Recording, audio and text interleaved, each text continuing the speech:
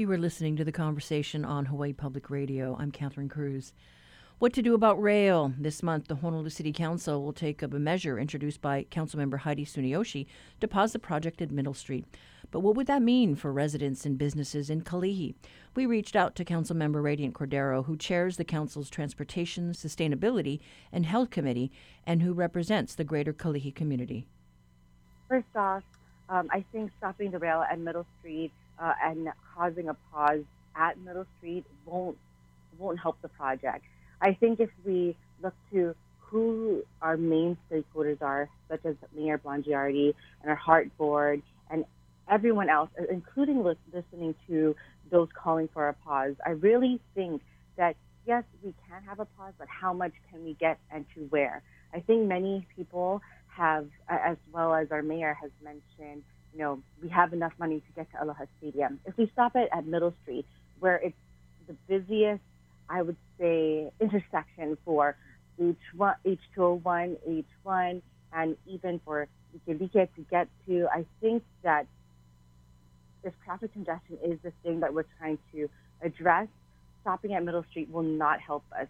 I think if we stop at Middle Street and we consider a bus transit, we would need to build an even bigger bus yard for our Oahu transit services. So I really hope that we can get it past Middle Street. Like if it's a phase towards Aloha Stadium, not Aloha Stadium, but Ala Moana, I think we can get there, but we need to get past Middle Street.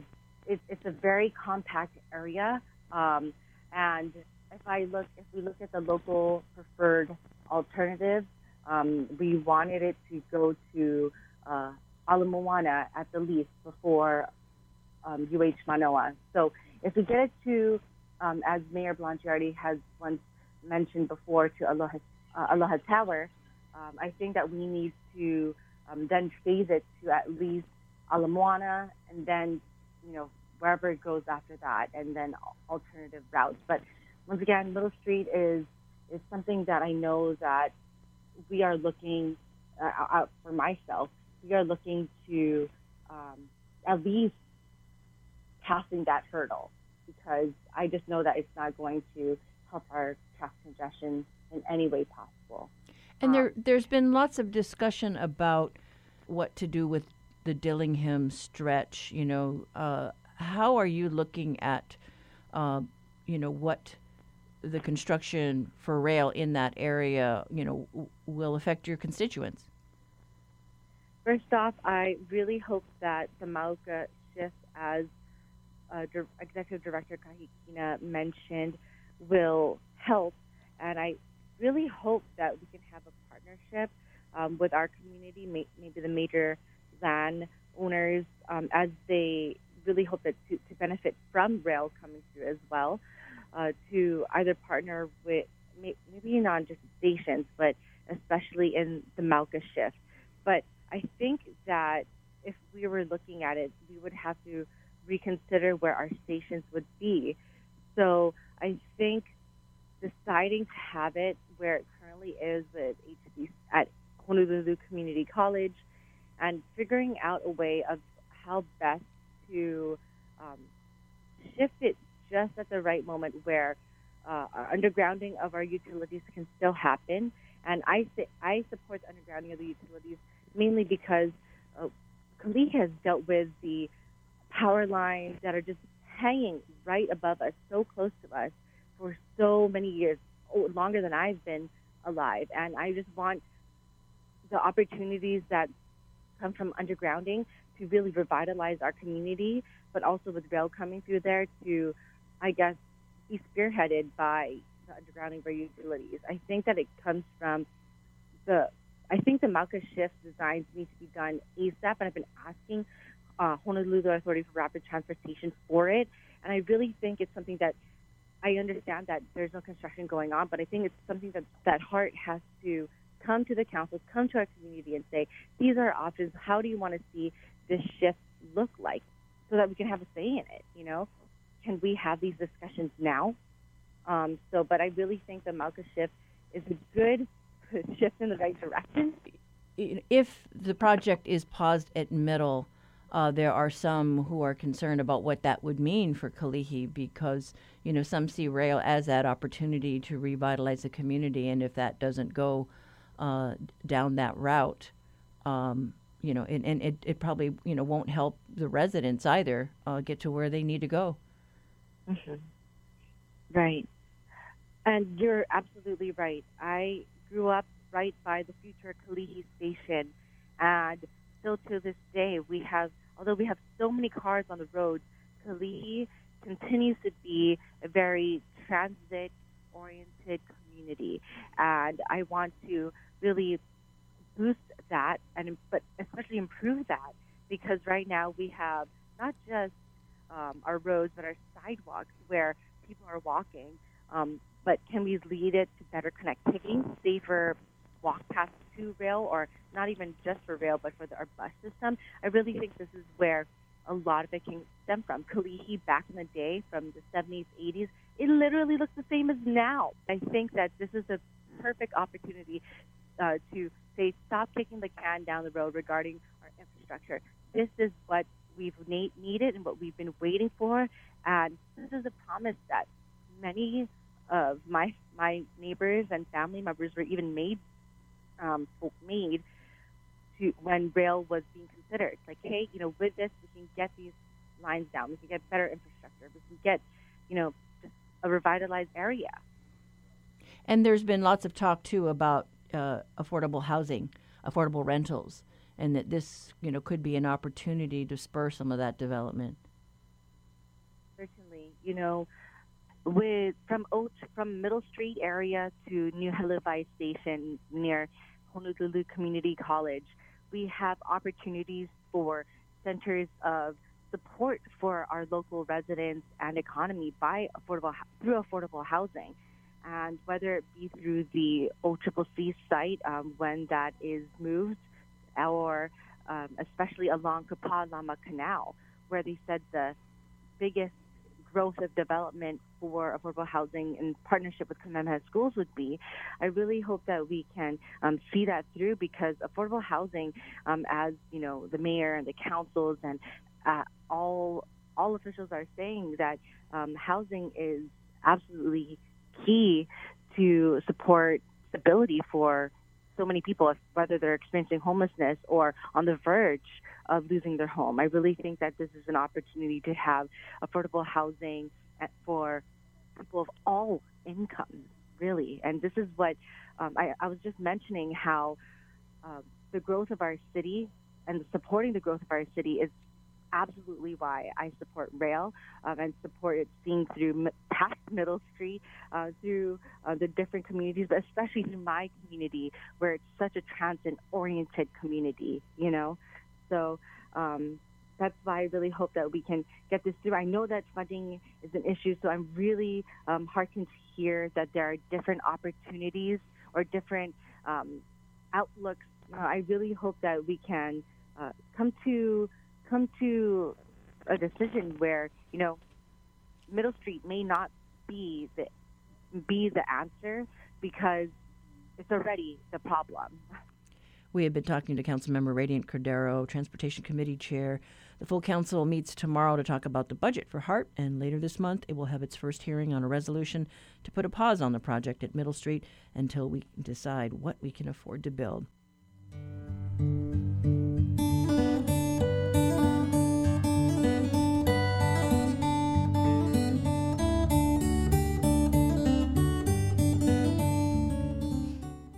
Sometimes the topics we cover or the guests that we interview strike a chord with our listeners. Our talkback line is how they share their thoughts when our show makes an impression on them.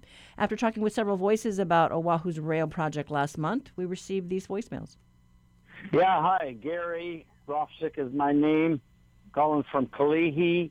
Don't have any real reason to use the rail, even if it gets built all the way to downtown, but would not ride it even if I was out in Kapolei. It has been just too much politics, too much nonsense, too much incompetence, too much corruption, too much everything. Wouldn't get on the thing if you gave me the whole train. Hi, my name is Gary Grossius. I'm calling you from North Kohala on the Big Island. Regarding the rail, I think you folks need to stop where you're at, fix what you got, and I think you need to crawl back the money from the contractors who totally mismanaged this project. There's so much extra money made. You need to go back and sue those people and get some of that money back. Sell their homes if you have to. I don't care, but, there's a lot of corruption, it sounds like to me, and I don't think we should throw any more taxpayer money into it. Thank you, Gary from Kalihi and Gary from the Big Island for your voicemails. We'll share more listener feedback later in the show. Last train running between the water with a power line. Last train running around the hill. The last train leaving on the quarter. Hour time. Last chance to get your last thrill. This world is getting so much faster. It's too sad. Poor trains are going down slow. And I'm about to keep up with the laughter. It's too bad when it's in my nature to lay low. You got me pumping and pumping and jerking like a choo-choo train. Humming and pumping and jerking like a choo-choo. You're listening to The Conversation on statewide member-supported Hawaii Public Radio. Now it's time for your backyard quiz. Uni hoa, ole hua, uni hau, ukaua, oahu, umolokai, ulanai, umau, ukaho'olawe, ohawaii. Hawaiian musicians and iconic bands celebrated around the world. It happens. And that's what we're testing your knowledge of in today's backyard quiz. This Waimanalo native was born in 1953, started playing music at 11 years old. After graduating from Kailua High School, he spent the next 30 years doing shows around the islands as part of local acts like the Mackey Ferry Band. The trajectory of his music career changed in 2001 while out surfing with friend and fellow musician C.J. Ramone of the legendary punk band, the Ramones, who introduced him to Eddie Vedder, the lead singer of Pearl Jam. They quickly became friends, and after a few informal jam sessions, the two recorded a demo, which eventually became this song.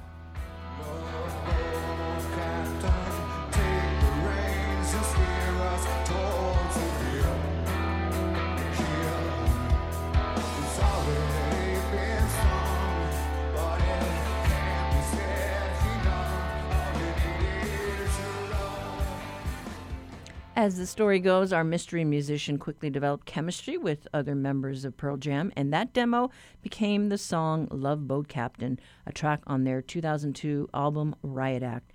Shortly after it was released, he was invited to go on tour with them, and he's been part of the band ever since. So, do you know the name of this unofficial sixth member of Pearl Jam? Call 941-3689 or 877-941-3689. If you know the answer, the first one to get it right gets a reusable tote bag that tells people you got it right.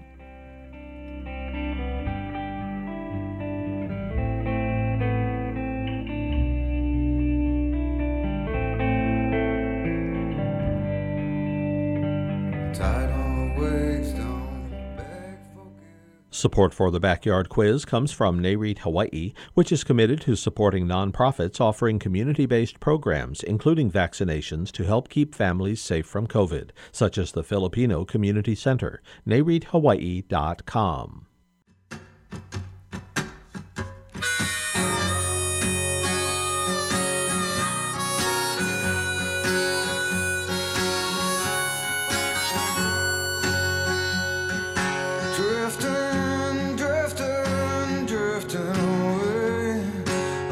Myself a mess and then I gave it away.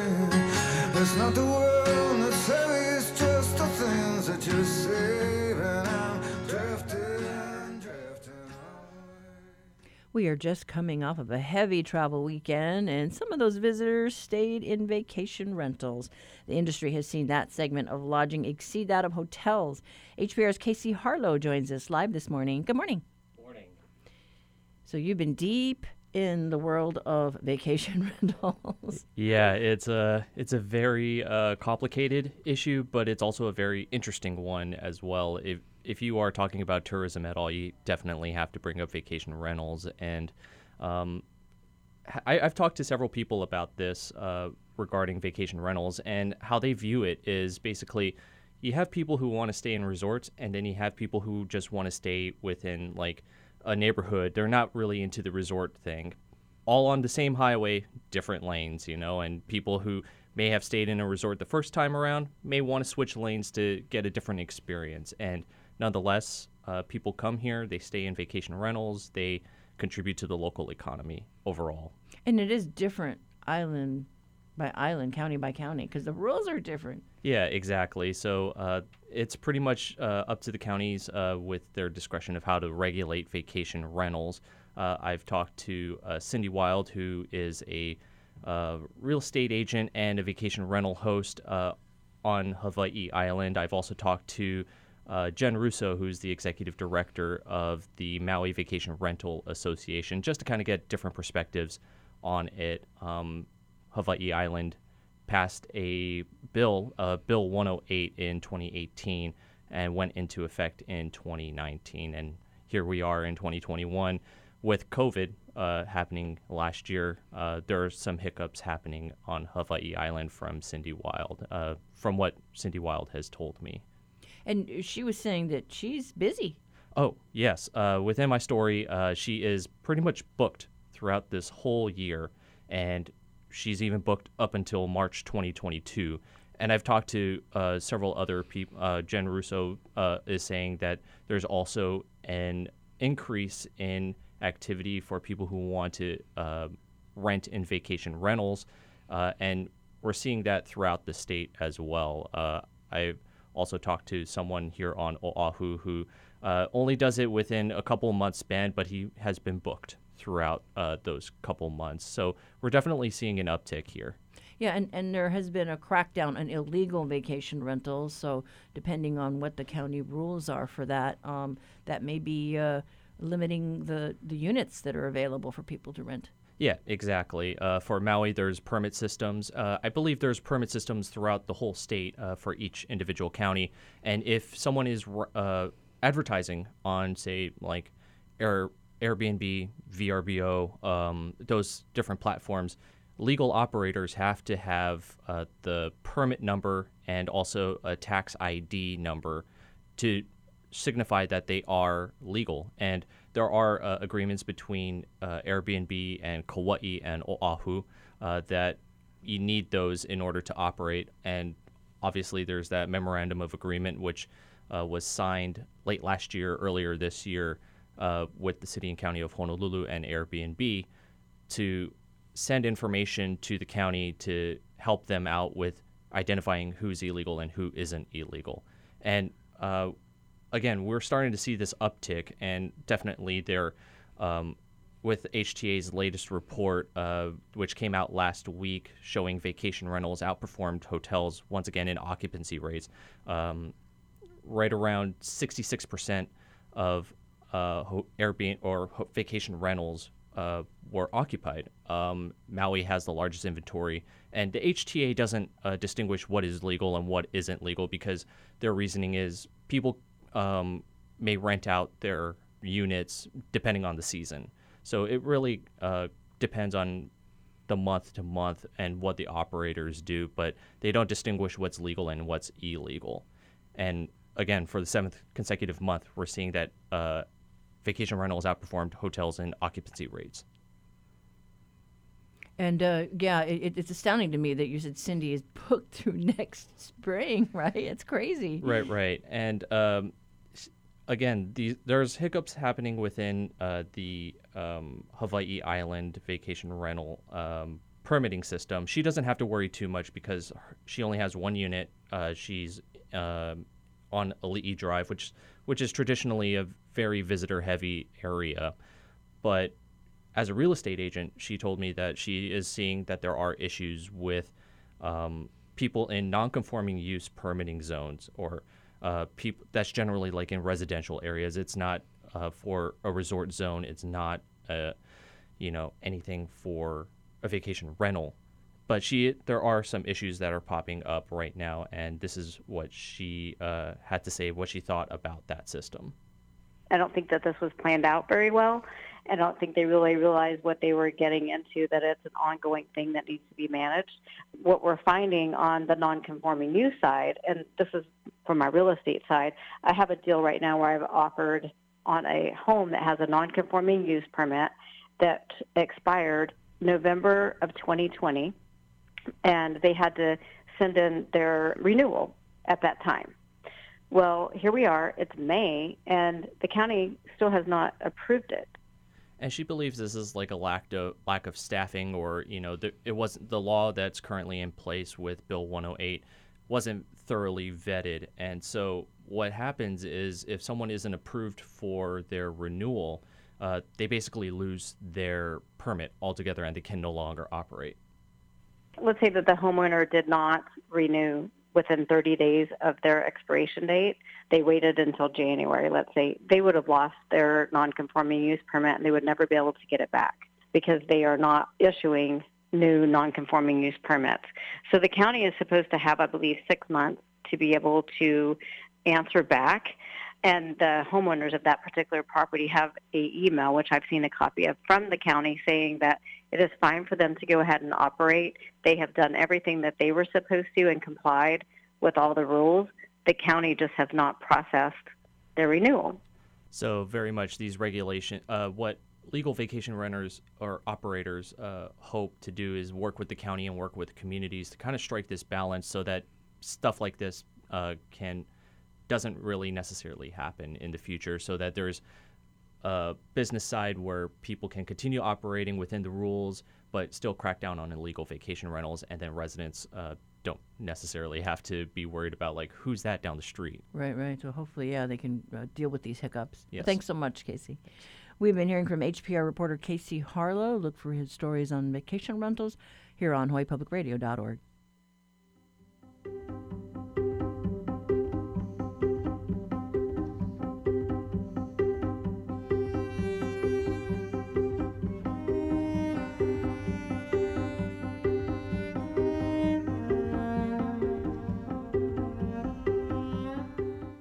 Support for Hawaii Public Radio comes from the Scheidler College of Business at UH Manoa, offering a distance EMBA in Travel Industry Management. Scheidler.hawaii.edu. Even when your days shift and change, some things don't, like HPR keeping you informed with news you can trust and providing an oasis of music when you need it. So stick with your routine and stay connected at home. Listen to HPR on air, online, or on your smart speaker. Whether you're working in your street clothes or in your pajamas, HPR is here for you. Just ask your smart speaker to play Hawaii Public Radio. On the next Fresh Air, how cities in the South reckon with their relationship to the history of American slavery. We talk with Clint Smith, author of the new book, How the Word is Passed, in which he writes about plantations, prisons, cemeteries, museums, memorials, and historical landmarks in 8 cities. He's a staff writer at The Atlantic. Join us. Beginning this afternoon at 3, following On Point. Honolulu Civil Beat has analyzed data relating to police shootings here in the islands and compared it with stats nationally. Investigations editor John Hill joins us today to explain what he found. Good morning, John. Hi, Catherine. Long time no talk.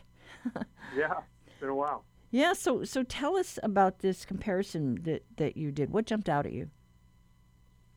Well, I compared to, there's not a lot of comprehensive data nationally on lethal encounters with the police. And so I used a database that appeared to be one of the most comprehensive ones by a group called Mapping Police Violence. And I compared that to a database that we have compiled of police killings in Honolulu by HPD since 2010. And what really jumped out was that we had a much higher proportion of cases in which the the cause of death was physical restraint or asphyxiation, and in which the subject was unarmed. And that you have to sort of take this with a grain of salt because we have only 34 cases in Honolulu during that time. So a few cases, one way or the other, can kind of make the data look a lot different. But that was something that really jumped out. It was a big difference compared to the national data. And, you know, it is interesting because we've just come off of the anniversary of the George Floyd shooting. And, you know, and that was, you know, excessive force. And he basically couldn't breathe. He was asphyxiated. That's true. That was a national case in which the cause of death was asphyxiation. One of the experts I talked to said a lot of these cases occur when the subject is lying on their stomach, handcuffed behind their back, in either a police car or on the ground. There's also some controversy about an idea called excited delirium. Now, a lot of these subjects, it turns out later, have been using narcotics or meth or they're just using alcohol. And there's some people who say that contributes to these deaths that occur from physical restraint because the person is in this sort of excited state and prone to asphyxiation or maybe heart attack. But there's other people who say that that's really a bogus diagnosis and that it's just something that's used to sort of mask police violence. So that is a controversial kind of explanation for why those deaths occur. But we have had a real problem with meth here in the islands. That's true. And many of the cases that we looked at, the toxicology report afterwards did show that they had been using meth. And what about the shootings? Well, like in the U.S. as a whole, shootings were the main cause of death in lethal encounters with the police. So I think in that sense, we're not. I mean, I think that will always be the majority of cases, both in Honolulu and nationwide. I think one of the experts I talked to said that when a subject has a gun, the police have very few choices at that point. And this expert was saying that for police departments that want to get down and reduce the number of deaths of subjects, they should really concentrate on these cases in which the subject is unarmed. Because in those cases, there's a lot that you can do that you can't do if they have a gun. For instance, if the subject is unarmed, you can create space, you can slow things down, the police can, be they could be behind cover and not be worried about their safety so much. And you can sort of use time to your advantage in those sorts of incidents. And that's not so much the case when the subject has a gun. Because there's been a lot of attention around this issue, nationwide, the use of physical restraints here in Honolulu. I mean, we should probably mention that they did change their policy after the Floyd case. That's true. They did change their policy. And one of the things that they did was that the change of policy involved that they're no longer supposed to shoot into moving vehicles or vehicles, driven by a suspect or a subject, except in cases where their lives or other people's lives are in immediate danger. And there also chokeholds were sort of elevated to cases in which lethal force is called for. Before that was considered, I think, an intermediate sort of step. And you also looked at issues of race. I did, and what I found was that, of course, in the national statistics, the thing that really jumps out is that Black people are disproportionately affected by these lethal encounters with police. That's not the case in Honolulu with HPD, which is not all that surprising. There's a relatively small Black population, but there is a disproportionate effect on Pacific Islanders. And I should add that there's some debate about whether that just reflects the fact that they have more encounters with police or there's something else going on. And we did have that one recent case of a Black man, Lindani Mieni. That was just one of He was the only black man, right, in the stats that you looked at? I believe that's true. I believe that's true. Yeah, but it definitely jumps out that Pacific Islanders have been disproportionately affected by these fatal encounters with police. All right. Well, we look forward to your next story as you analyze data around what our police officers are doing. But thanks so much, John. Thank you, Catherine. That was investigations editor John Hill with today's reality check. Read his story online at civilbeat.org.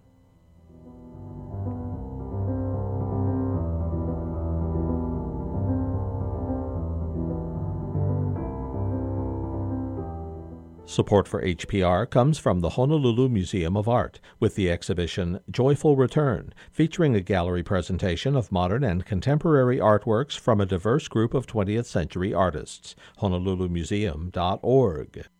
Transparency, responsibility, accountability. 3 words that perfectly describe HPR, and we can prove it. For 9 years in a row, we've earned a 4-star rating from Charity Navigator, an independent evaluator of nonprofits. This top rating puts us in the top 4% of those rated, and it lets you know that your donations will support a financially responsible and ethical organization. For more about Charity Navigator or to become a member, head to our website. Support for the conversation comes from YWCA of Kauai, supporting the Kauai Pride Parade, featuring art and live music, welcoming decorated vehicles for the drive-through experience. This Saturday, 9 to 10:30 a.m., ywcakauai.org.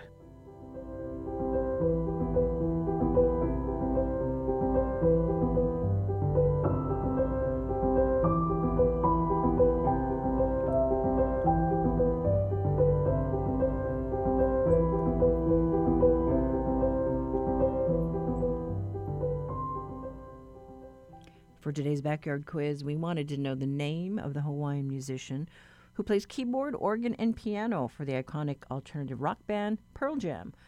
Our mystery musician hails from Waimanalo, and after high school spent 3 decades making the rounds around the Hawaii music scene, playing for various local bands. He was then introduced to Pearl Jam's lead singer Eddie Vedder in 2001 while out surfing with a mutual friend. After bonding with the members of the band, he made his debut as part of the group on their 2002 release, Riot Act. Legend has it that after Vedder invited this keyboardist to join the band on tour that year, he was jumping around in excitement in his home, so much that it shook. Since that time, he's been a Pearl Jam regular, contributing to several albums while also consistently touring with them. This unofficial 6th member, as he's been called by fans and media, was quoted as saying, "Who would think that a Hawaiian like me from a small island would be able to see the world because of the music and playing keyboards? I am living the dream." And while his official title in the group is unidentified, his identity isn't. If you're a Pearl Jam fan or a local musician, you know we're talking about Kenneth E. Gasper, more commonly known as Boom. And that's today's quiz. If you have an idea, send it to talkback@hawaiipublicradio.org. We had no winners for today's quiz.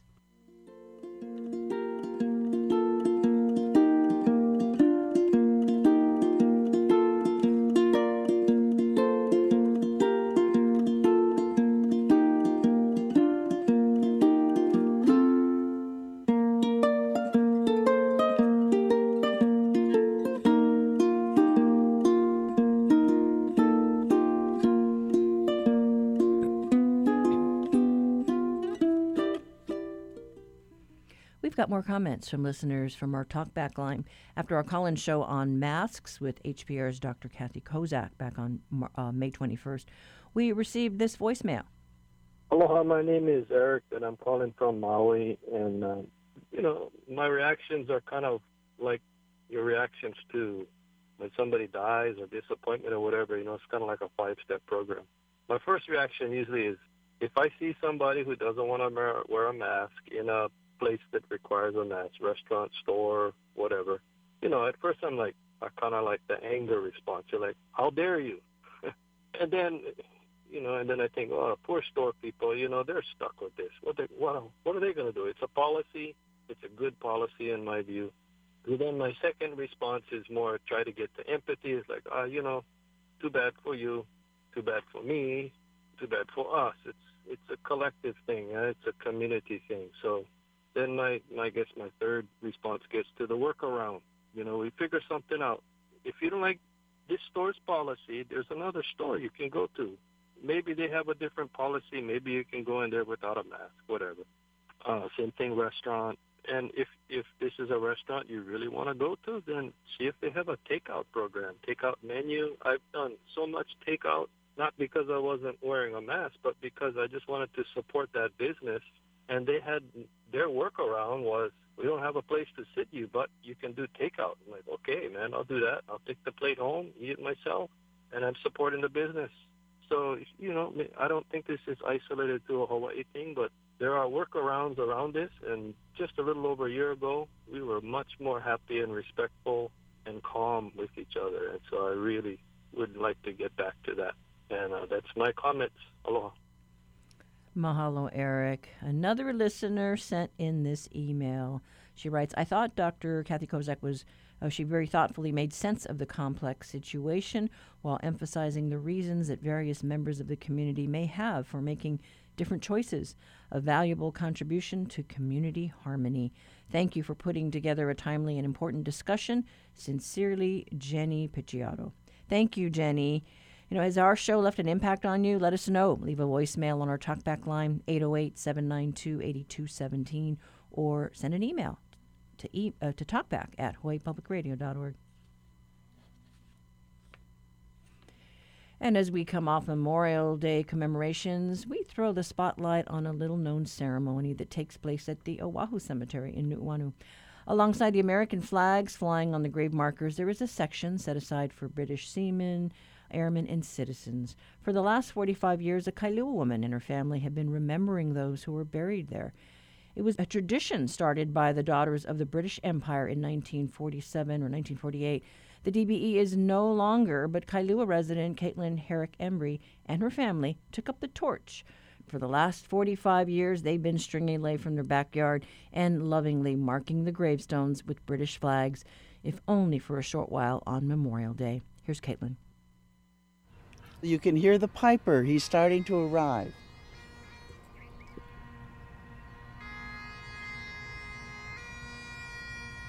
These two plots are technically under Her Majesty the Queen. These are plots for British subjects who have died in Hawaii. Some were in the service, some were not. We have children, 2 small children. I think one is 3, belong to a council. And then there's a 10-year-old, a lot of adults, people who were in uniform but didn't necessarily die while on duty. Though right now, Captain is in front of the marker of 2 British air pilots who died during 1944 just off of Diamond Head. And one of our members for years of the DBE kept in touch with both of their mothers until the mothers passed away. So tell us about the Daughters of the British Empire. How did that get started here in Hawaii? British nationals who had buried Americans came to Hawaii and wanted to have some fellowship. And so they joined together, and it's a national organization. It's all started in 1920 in the United States. A lot of it built up after the Second World War when Americans returned with war brides. So a lot of them had been war brides. And the organization doesn't exist here in Hawaii anymore, but you continue this tradition.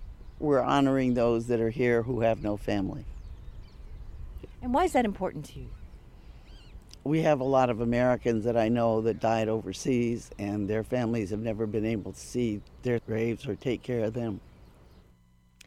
And then the bagpipes would sound again across the acres of the Nu'uanu Cemetery, signaling the start of a solemn ceremony.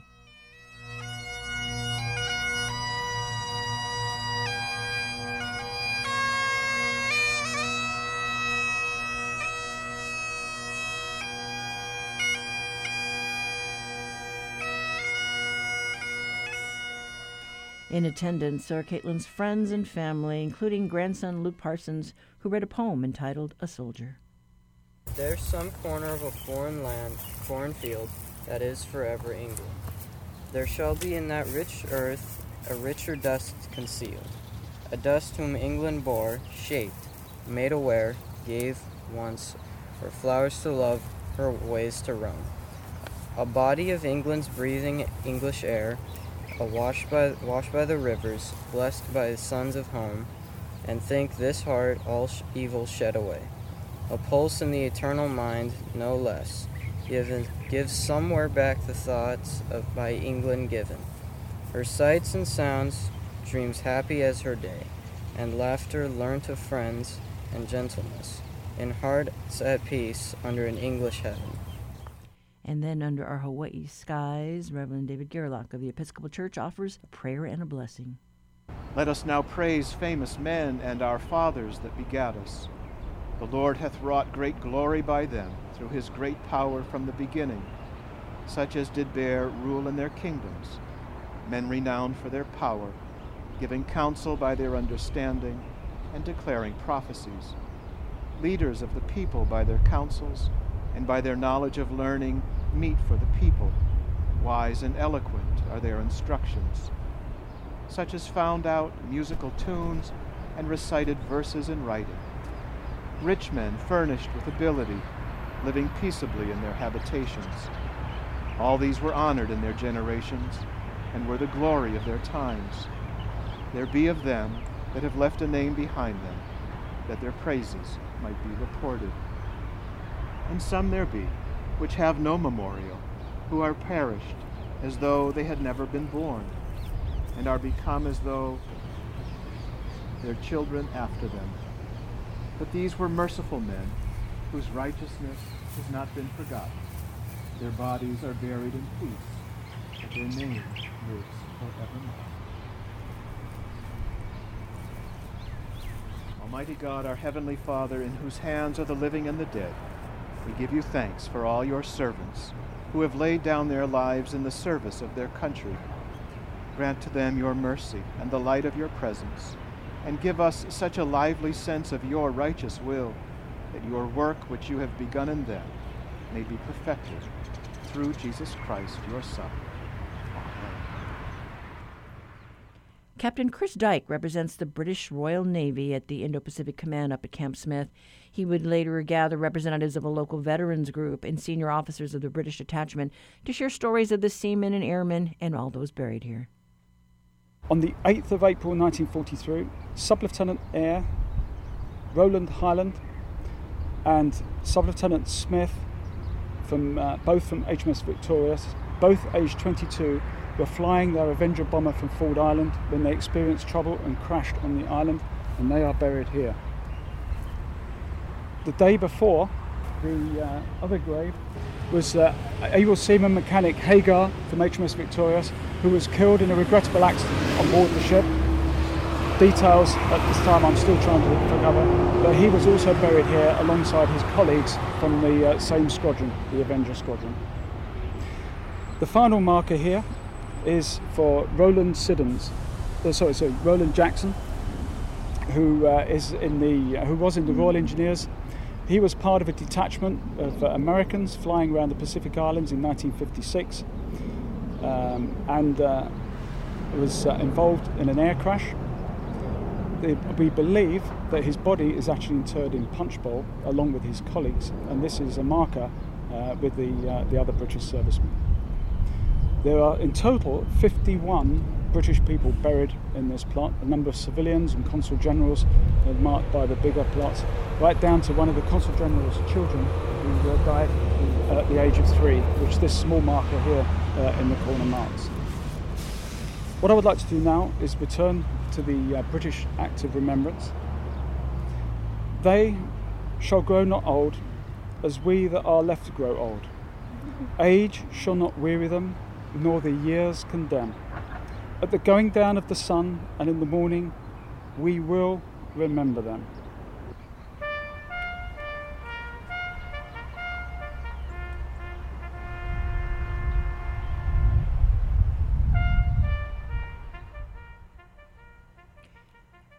And so we mark Memorial Day with a little-known service that takes place in 2 plots near the entrance to Oahu Cemetery every Memorial Day. All are welcome to take part next year.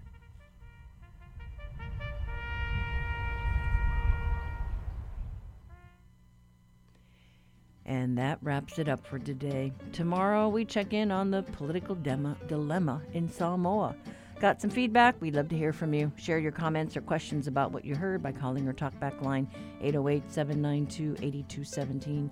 Email us at talkback@hawaiipublicradio.org. You can also connect with us on Facebook and Twitter. I'm Catherine Cruz. Join us tomorrow for more of the conversation.